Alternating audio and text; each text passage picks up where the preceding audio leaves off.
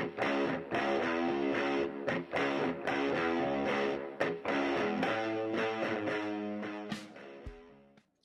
this week's NFC SD Reality Check, we'll talk with PlumGrid about the OpenStack ecosystem and Overture on NFC collaboration and business models. Telecom Careers, the #1 global telecom and wireless job board, telecomcareers.com.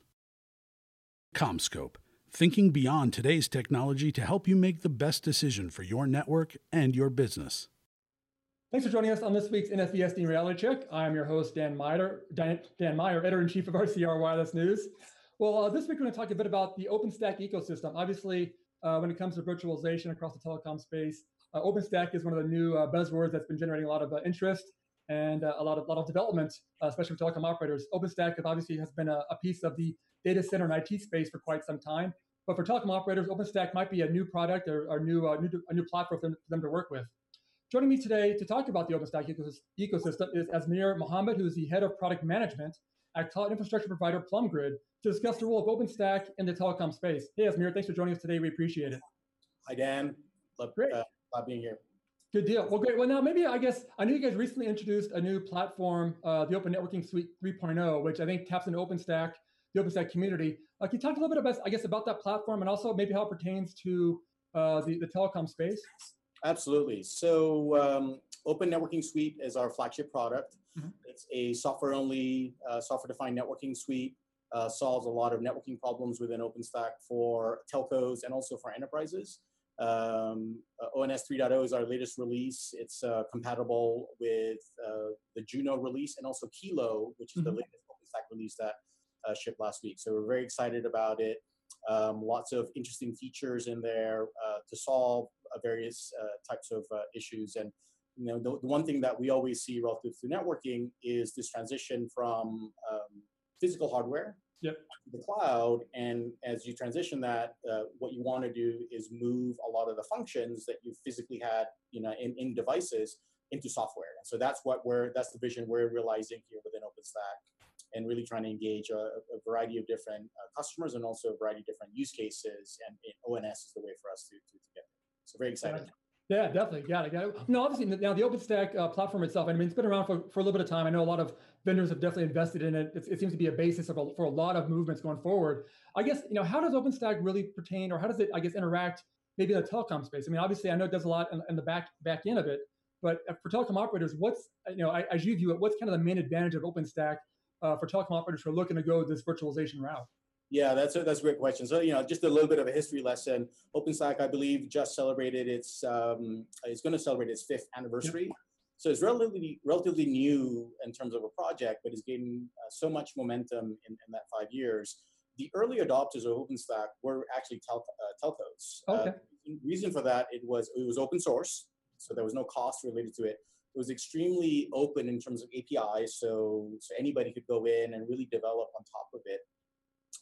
And you can contribute to it, right? So it's as much as you could pull, it uses a Apache license. As much as you can pull in from, you can also contribute back. And there's a website that tracks all the different contributors to OpenStack. You'll be able to see by company, by developer. So it's really, very community driven. It's also modern. Everything is written in a modern architecture, modern languages. I feel that anybody who's sort of building out for the future, definitely OpenStack became sort of the de facto option for you. The initial use cases were sort of all over the map. Enterprises using for test app workloads, running their SaaS applications. And then you also saw telcos transforming themselves, if you will, from this old world of delivering everything using physical infrastructure, using software, and they could get radically different cost points as a result. But it wasn't really a key focus within the community until OpenStack actually created a telco working group recently, and that really provides a lot of focus. Really brought in a lot of the thought leaders in the community together, and really tried to put a cohesive, requirement list, if you will, within OpenStack to drive the agenda forward. So I think the good news is, I think the baseline capabilities of OpenStack is very, very good, very, very strong, very mature. Mm-hmm. And right now, what's happening in the last 6 months or so is by formation of this telco working group, we do have significant focus to really take it to the next level. Got it. Yeah. So I think some of the big names in OpenStack really are actually telcos. Yes. Right, and so we see their lead adopter there, but I think they have to do a lot by themselves to really like put a lot of sweat equity there. But I think now we're transitioning to the point where really it is about, hey, we've got these set of use cases, we need these fundamental capabilities, and you drive that for us. I think this, in summary, extremely important for the telco community. Yeah. I think right now with the focus, you can sort of see that the feature velocity and the progress in the community to really accelerate here in the next couple of quarters. Yeah, definitely. No, I mean, I just recently did kind of a longer story looking at service orchestration, and obviously OpenStack was a big part of that. I know a lot of companies I talked to talked about the fact that OpenStack is kind of almost a core to that aspect as well, trying to integrate the legacy systems with the new systems that are out there, and obviously integrating it all with OSS, BSS systems and everything. And so obviously, yeah, like you said, OpenStack is a big part of this community. And it seems like you said, going more and more forward, it's becoming a bigger part of it too. So yeah, I was at a Telco NFV summit last week, and there were a bunch of vendors, some key players in the industry there, and we talked about all the different layers, right? So PlumGrid is a virtual networking company, so we had this little box that we sat in relative to the overall architecture, but there were other companies that were bringing OSS and BSS to the table. So we brought everything, but what unified all of us was definitely OpenStack. There was no debate in the room around what we're going to build around, right? It was okay, how do we take it back to the telco work group? How do we work together to really drive the agenda forward? Because I think there's this explosion of OpenStack is going to happen when there's a standardized reference architecture, when there's well-known APIs, these feature gaps are gone. I think at that point you'll definitely see it. Yeah, makes sense. I guess how important is the open source aspect of this too? Because I mean, obviously, it seems telecom operators traditionally like to have a multi-vendor environment out there. They like to be able to plug and play things if they can. But also in the telecom space, there's been a history of kind of proprietary systems too, which always tend to creep in. People always want to get the little piece of the pie there, I guess is the right word for it. But I guess how important has it been for this to really remain open source? And is that something that you think will continue to happen? I mean, obviously, I know they're different. It seems like people are taking parts of OpenStack and then adding their own little spice to it and maybe making it slightly proprietary.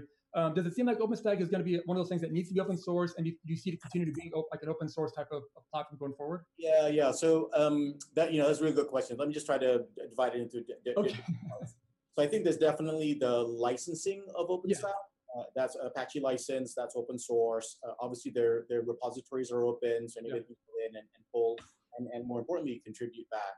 I think what's probably most important is the fact that it is an open ecosystem. Okay.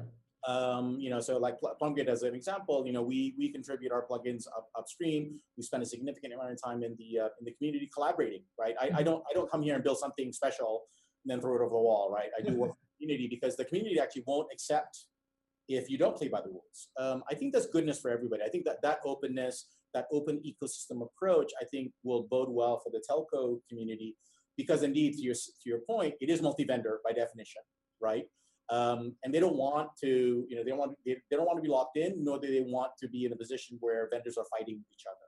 I think OpenStack and the way that it's structured allows all these vendors to sort of come in, agree on a well-defined interface and protocol, and then deliver on a well-defined cadence. So OpenStack delivers on a 6-month basis. There's enough flexibility and whatnot. And I know that in the summit later on this month, there'll be a lot more changes there. So it is important, but I don't think it's just open source. I think it's the broader definition of open around APIs, the ecosystem, and whatnot that I think really really provides a benefit for the telcos. Yeah, that's a good point. Yeah, I mean that's it. Go ahead. Keep going. Yeah, and I think telcos have a big development organization. They want to build on top of stuff, right? Obviously, they want to put their value add in there, and you can absolutely do it. But you can also maintain a high degree of compatibility when you do that. You're still talking to well-known APIs, and I think that's important. As you know now, the cloud is not one vendor, right? The cloud is the cloud's everywhere. Right, and so I think some amount of interoperability, machine mobility, some agreed upon SLAs. I think those are important for us to really go to the next wave here in terms of what we need to deliver for the telcos and for the customers of the telcos. Yeah, it makes sense. And it's been great to kind of, again, talk to all the different companies that are involved in this. And it does seem like you're saying, it's a very collaborative effort at this point. I mean, people are still, there's so much potential for this here. And it still seems like people are still willing to share, stuff that perhaps 10 years from now, maybe they won't be able to share or something will happen, who knows? But at least it seems like right now, at least, everybody's very, very collaborative and everybody's working together. It's a lot of guys who are putting a lot of work into this. So it does seem like it's a very, again, collaborative type of effort at this point, at least. Yeah, so I think, definitely. So the way I see it, definitely, OpenStack started by two companies effectively giving away their code, right? Sure. It was an ASA and Rackspace, and everybody can read up on that. So I think it's sort of the genesis of it is like that. And I think everybody that's joined has taken on that approach. I also do think that this is the new way of doing business, right? 21st century, people have a lot of options. You and I can find out about technology by a click of a button on our web browser. Yeah. So I think for a company to be successful in this new business paradigm, you do have to be collaborative. You do have to be more transparent. And I think companies, and Plumket definitely I would put in that category where we are doing our part in the community, but at the same time, we are innovating by ourselves and trying to differentiate our technology from anybody else. And OpenStack does allow us to go do that. And I think that's very good, right? For us, in order to be able for a customer to see our differentiation while at the same time be part of this open ecosystem. I think this is something that's going to be a win-win for customers and for telcos, right? Yeah, sure. Definitely. Makes sense. Well, I guess maybe I made a final wrap-up question on this then. I guess looking ahead a little bit, I mean, what sort of challenges do you see perhaps for the community going forward? I mean, as you guys look at what you guys are trying to bring to market and what you're seeing out there, I mean, do you see any specific challenges ahead, especially as it comes to, how telcos are going to start rolling these things out or again, enhancing their services using OpenStack? What do you see others maybe being the big challenge or two out there? Yeah.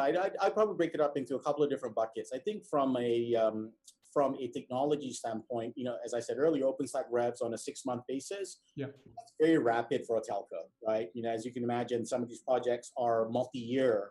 And so if you got your underlying software changing every 6 months, it makes it very difficult for you to innovate and lock down a design. So I think that's something that is hopefully the NFV telco working group can help us solve, right? Some way to have a delicate balance. I think we don't want to throw innovation out, but at the same time, we want to go ahead and have some stability in the code base. I think from a business standpoint, we brought it up here around open source. It's going to be okay. How do we engage as community with a telco being a customer, right? Yeah. So there's going to be a mix. There's going to be an open ecosystem.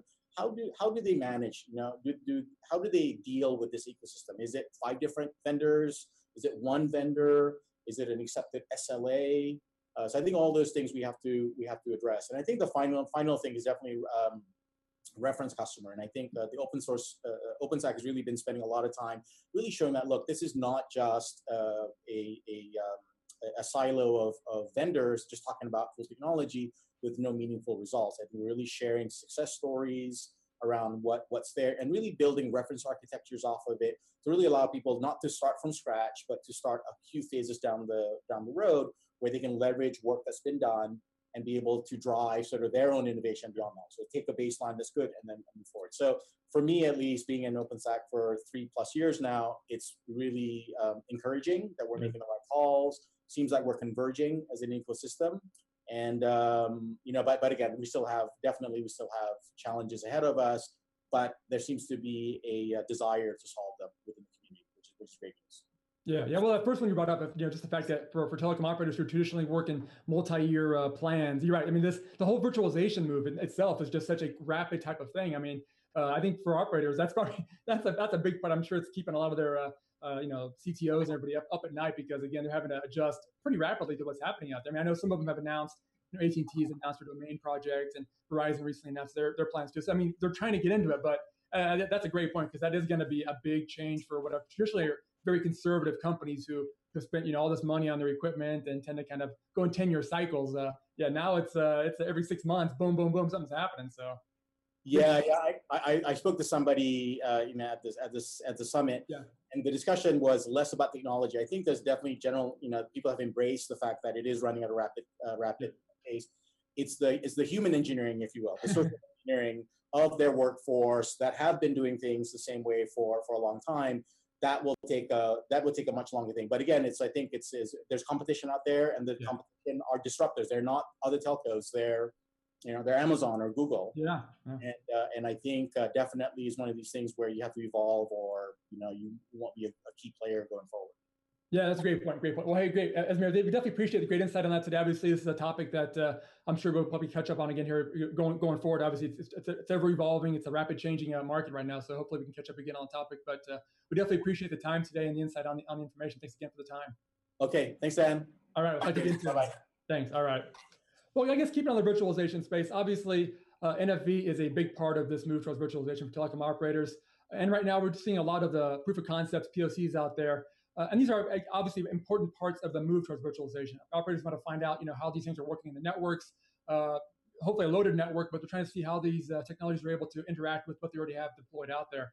But there's still questions that remain about, I guess the business model for virtualization, as well as the collaboration models for this as well. I recently spoke with Brian Irish, who's the director of marketing at Overture, about the company's view on those topics.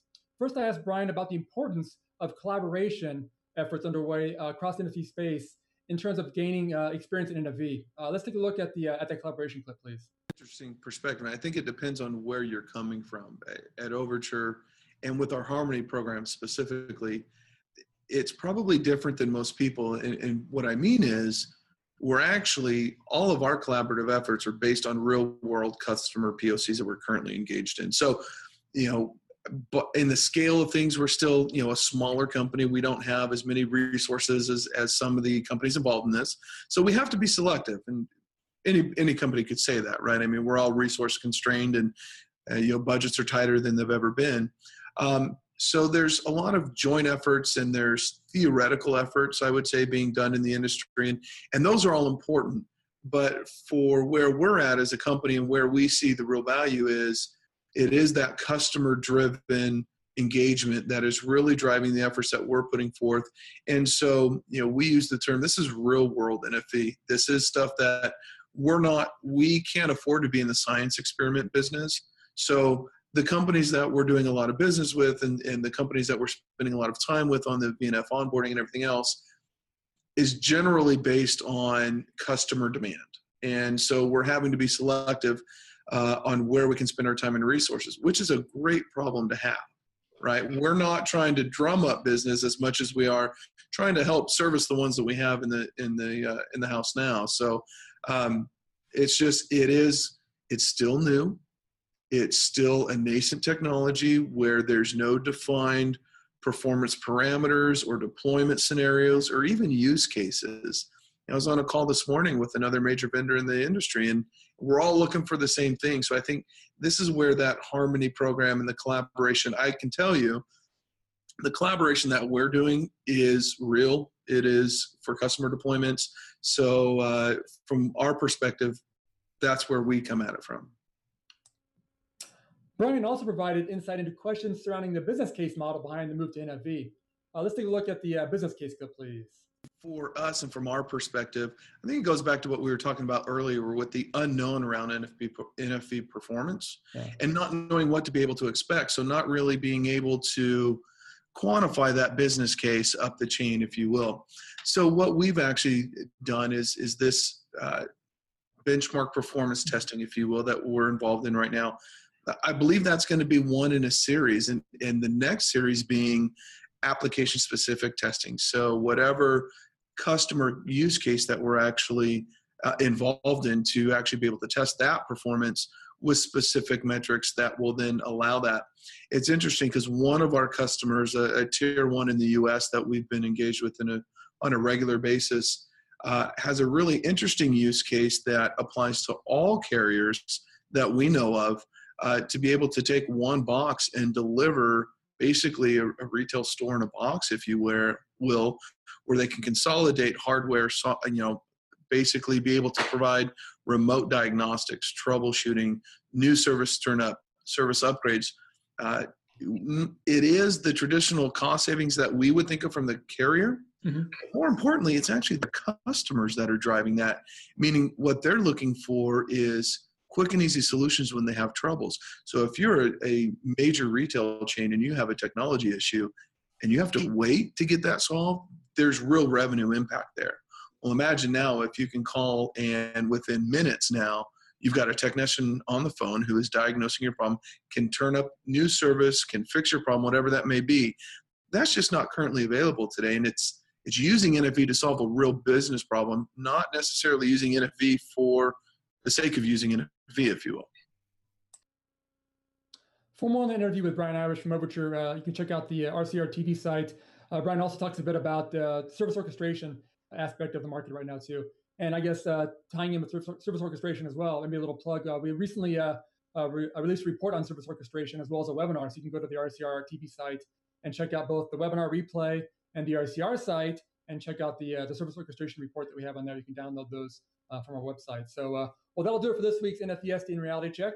I want to again thank my guests, Azmir Mohammed and Brian Irish for their great insights and a programming note. I will be off next week. I will be back with a new episode of NFVSD and Reality Check on May 22nd. So again, thanks for watching. NFVSDN Reality Check with Dan Meyer is a production of RCR TV. To suggest show topics or to reach Dan, you can find him on email, dmeyer@rcrwireless.com, and on Twitter @Meyer_Dan. For more Dan, news on NFVSDN and everything wireless, find your way over to rcrwireless.com.